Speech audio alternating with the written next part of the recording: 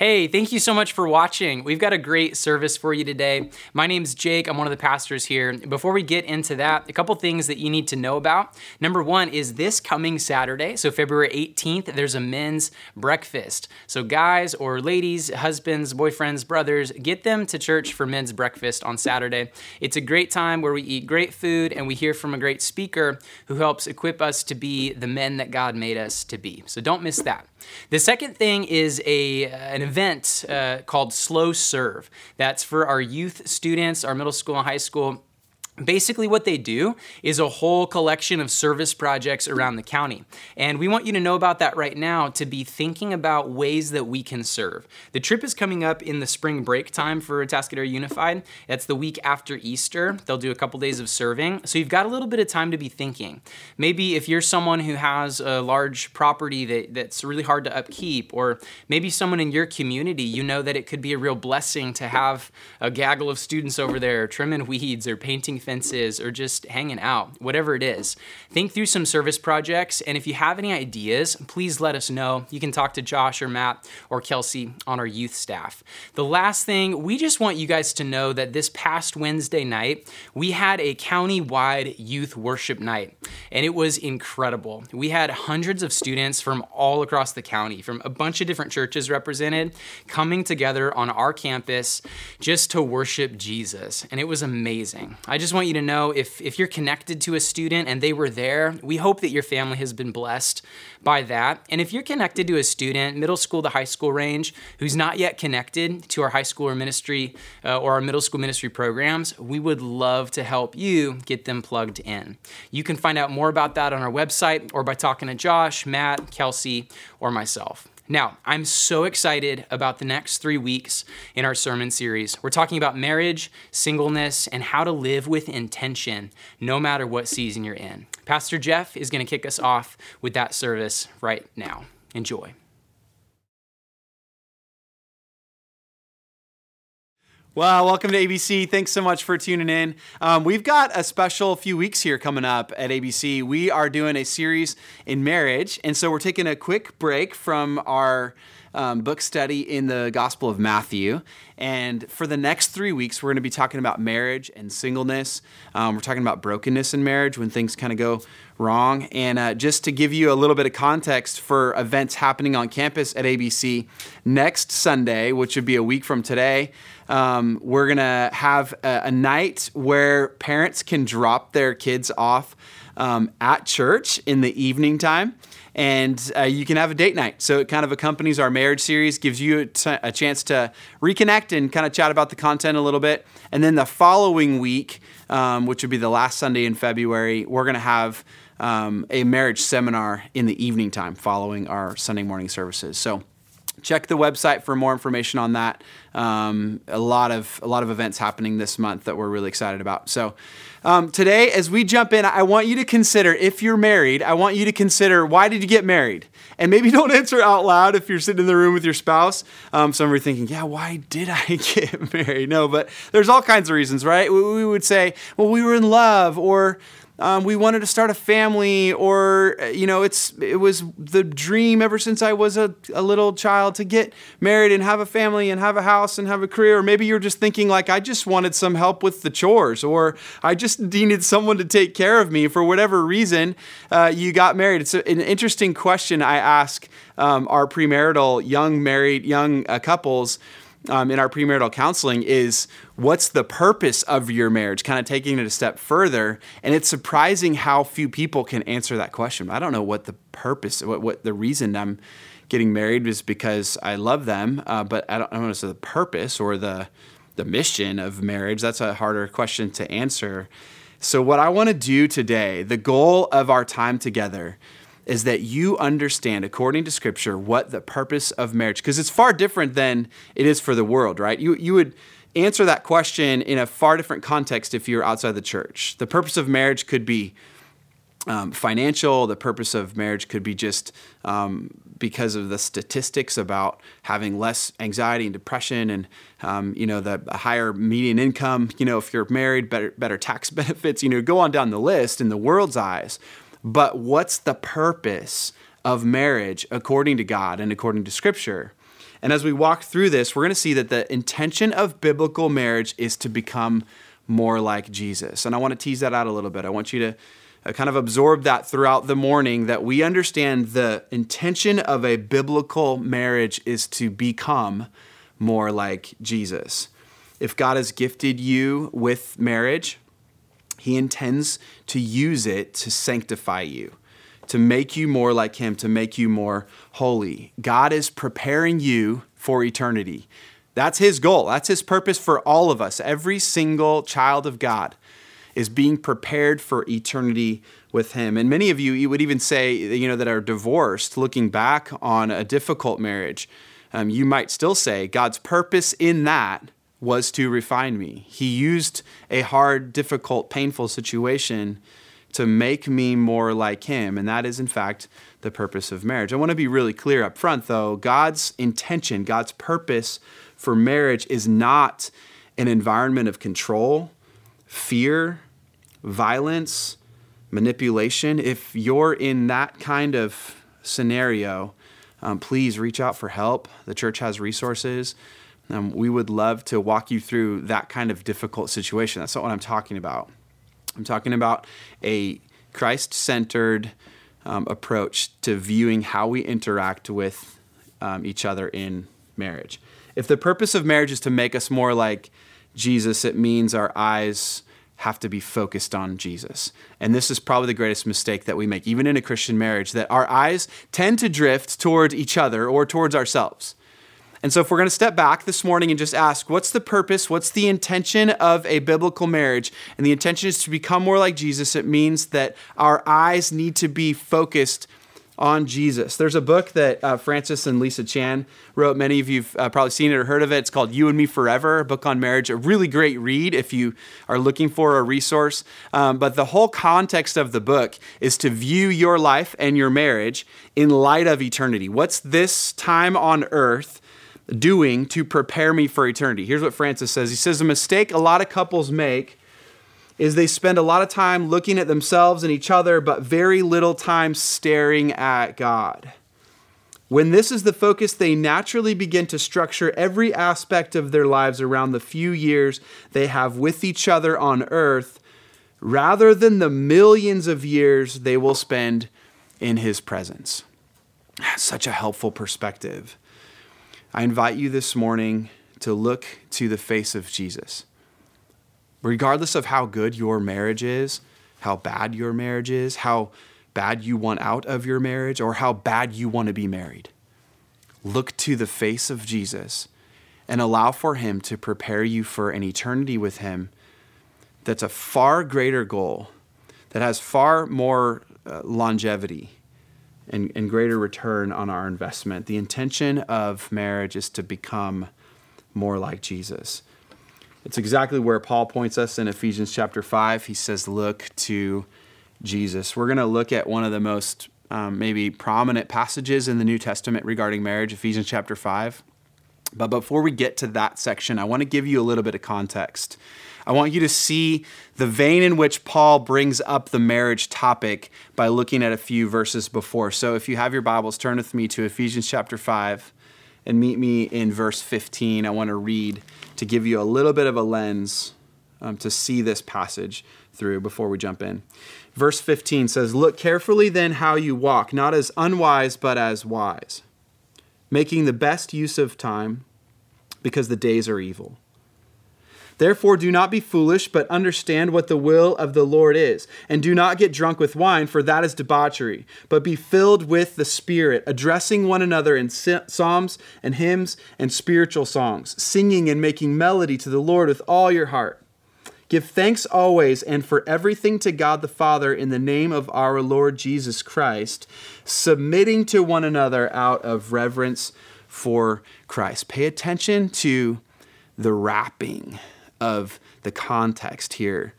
Paul is wrapping this conversation in a lifestyle that's lived with gratitude, a lifestyle that's lived with a mutual submission, self-discipline, wisdom, using psalms and hymns and spiritual songs to encourage one another. There's this rhythm of grace that he's describing that we would have a lifestyle in gratitude as we look at some of these conversations related to how we relate to each other. And then he says the most important line in verse 21, he says, listen, submitting to one another out of reverence for Christ.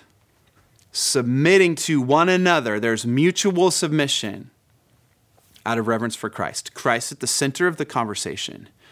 Christ at the head of the marriage union.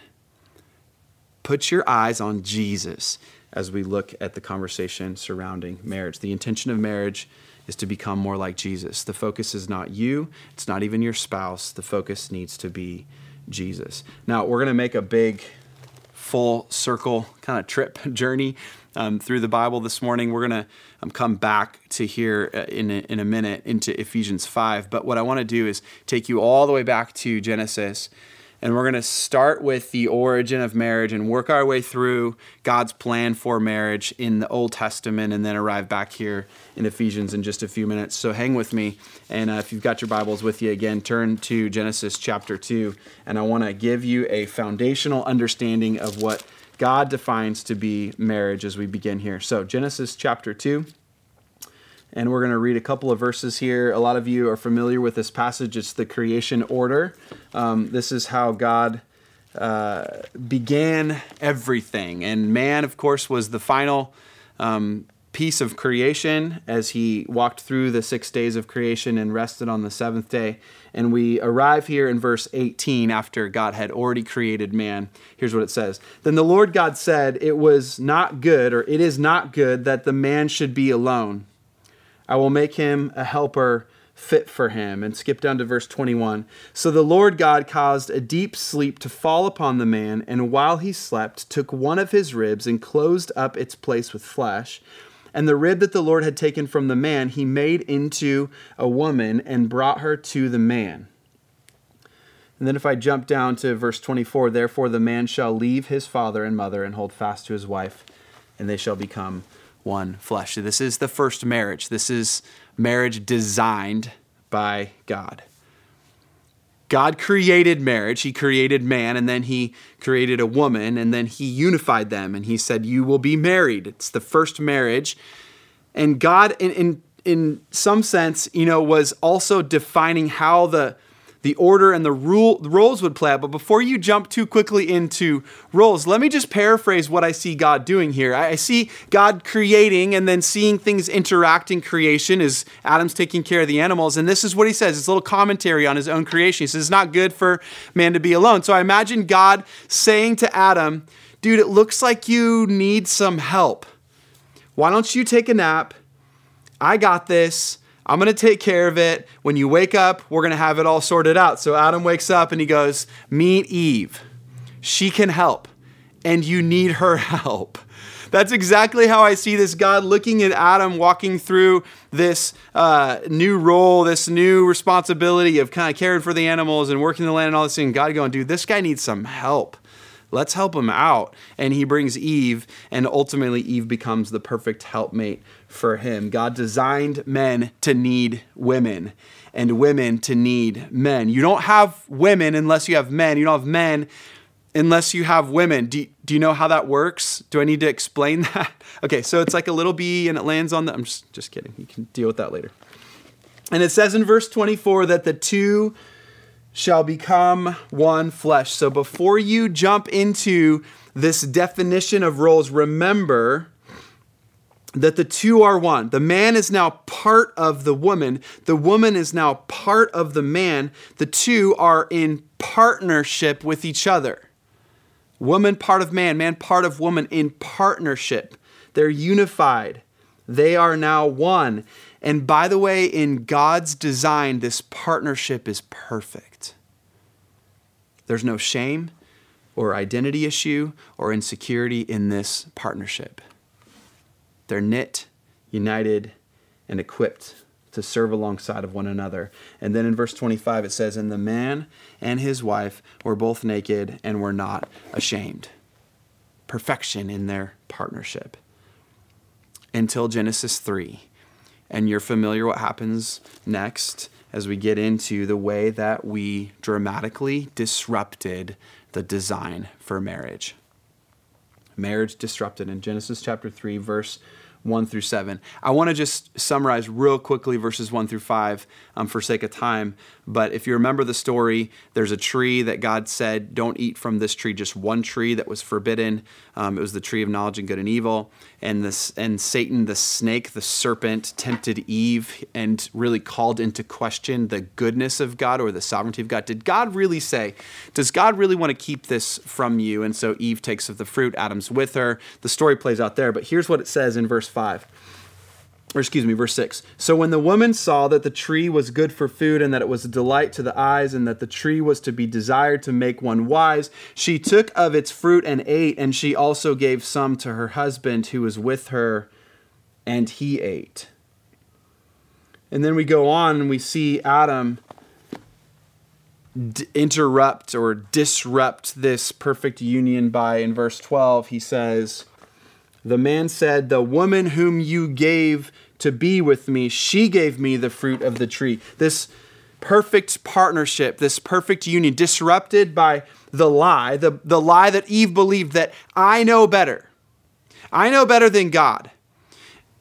God's not going to take care of me, or God's going to withhold good from me, and so I need to look out for myself. And she takes things into her own hands. Lie number 1. And Eve ultimately gives into the lie that she needs to take things into her own hands. And then Adam gives into the lie that he doesn't have anything to do with it. Passes the blame. We're going to talk more about the fall specifically in a couple weeks. Gerald's going to walk us through chapter 3 at more length.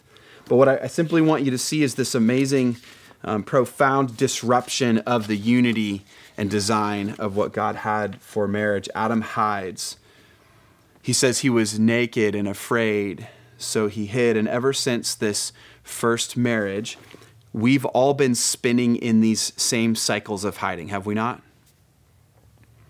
Believing that we know better. Believing that no one's going to look out for number 1, so I need to look out for myself. Believing that I'm not to blame, we shift the blame. Self-protection, defending ourselves, and then hiding, ashamed, insecure, and lonely again and again on repeat. I don't need to tell you that we're still living in these cycles of shame and insecurity and selfishness and the sin behavior that continues to haunt our marriages, continues to divide our relationships, to separate us from others. The self-protective mentality that we were born with and brought into this world is the thing that disrupts our relational unity most.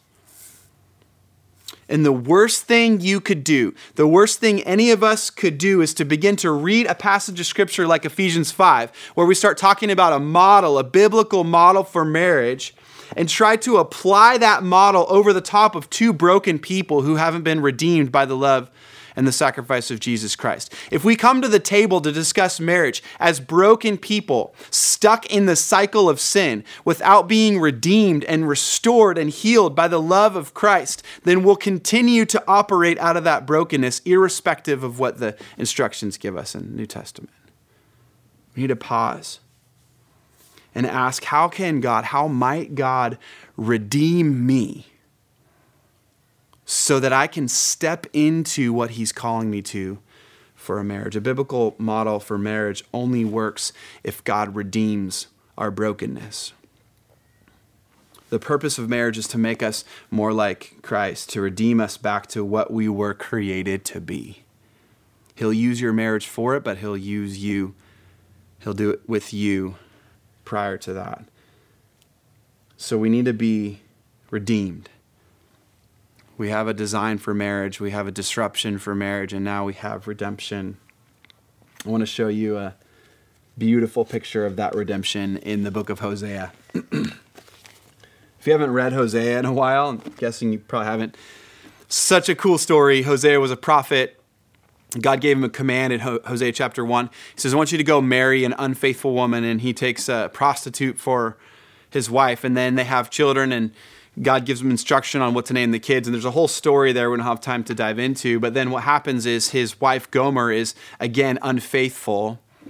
And God instructs him again, go take back your wife, redeem her unfaithfulness, bring her back. And what God is doing is using the husband and wife relationship between Hosea and Gomer to define and to describe his relationship with Israel. So just as your wife has been unfaithful, so has Israel been unfaithful to me, is what God is saying. And just as you are going to redeem back your wife Gomer, I'm going to redeem back Israel. And so he uses this analogy. It's a beautiful picture of the love of God. But here's what happens at the end of the book of Hosea in chapter 13. God is tired of his wandering people being misled and lied to. And so he says it this way in chapter 13. He says, he will come at sin like a leopard, like a bear, like a lion, jealous for his people. God comes fierce against sin, like a leopard, a lion, a bear, jealous for his people. And then in verse 14, or chapter 14, verse 4, he says this, I will heal their apostasy. I will love them freely, for my anger has turned from them. Right at the very end of the book of Hosea, after this analogy, this word picture of Hosea and Gomer, Hosea redeeming back Gomer, God redeeming Israel, he says, I will run against your sin. I will chase it out. And then I will redeem your apostasy. I will heal you. I will love you. My anger will turn away from you. And God's intention for marriage or otherwise, really irrespective of marriage, God's intention for you is to redeem you, to heal your unfaithfulness, and to love you freely. That's what God is doing in his church. That's why Paul talks in Romans chapter 5 about him, while we were still sinners, buying us back, redeeming us. Christ died for us, Romans 5:8, while we were still sinners, to put things back in order, to restore our appropriate identity and remove that shame, to break that sin cycle, to call us out of hiding, and to replace the lie with the truth that we need him and that we will be most satisfied in him. And when that has been set right, and only then, can we lean into the true intention of marriage to become more like Jesus? So we come full circle back to Ephesians chapter 5 as we start with God's design. We see the disruption, God's redemption for mankind, for his church in Hosea. And now we find ourselves back in Ephesians chapter 5 after having been redeemed by the gospel of Jesus Christ. We go to chapter 5 verse 22 where it says, wives, submit to your own husbands as to the Lord. For the husband is the head of the wife, even as Christ is the head of the church, his body, and is himself its Savior. Now as the church submits to Christ, so also wives should submit in everything to their husbands. Husbands, love your wives as Christ loved the church and gave himself up for her, that he might sanctify her, having cleansed her by the washing of water with the word, so that he might present the church to himself in splendor, without spot or wrinkle or any such thing, that she might be holy and without blemish.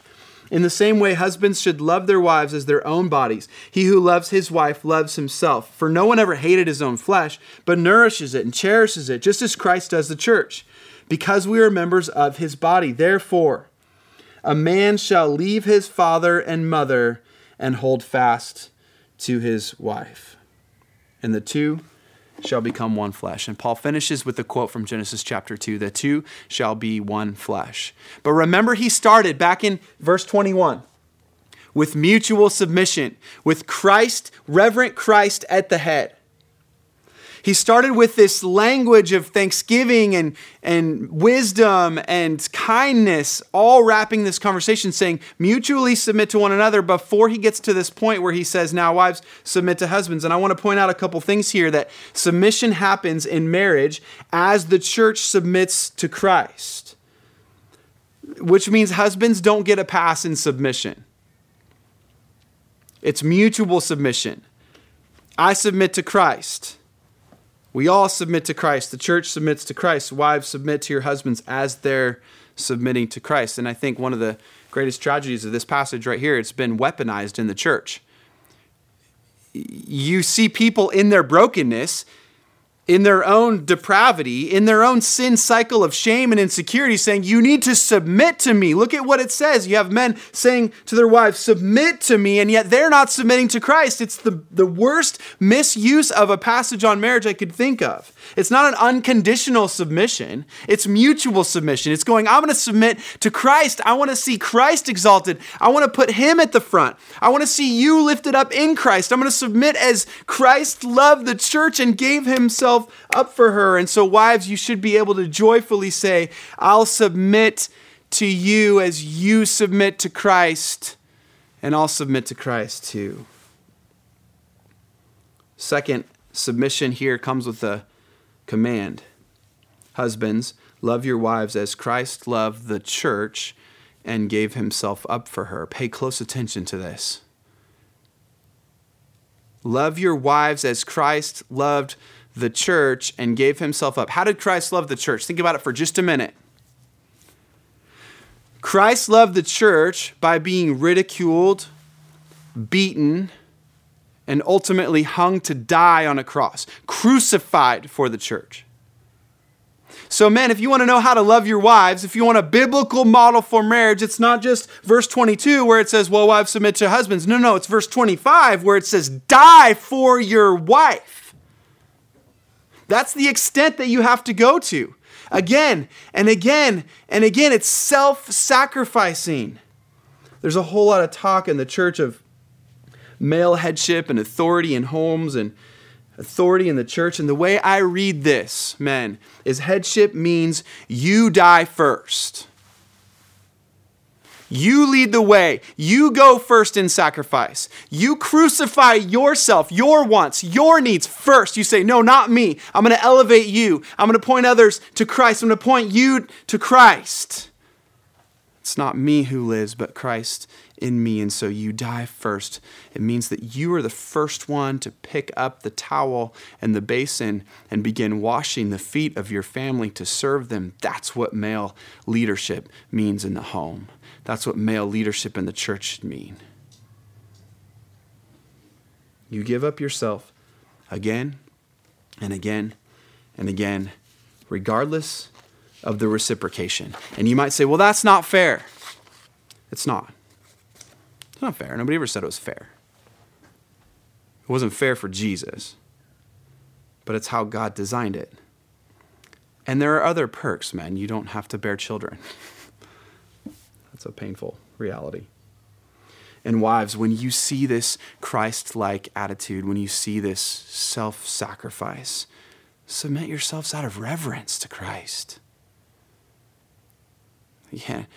Can't imagine a woman that wouldn't want to joyfully and respectfully walk with her husband to the feet of Jesus in submission when they see their husband leading like that.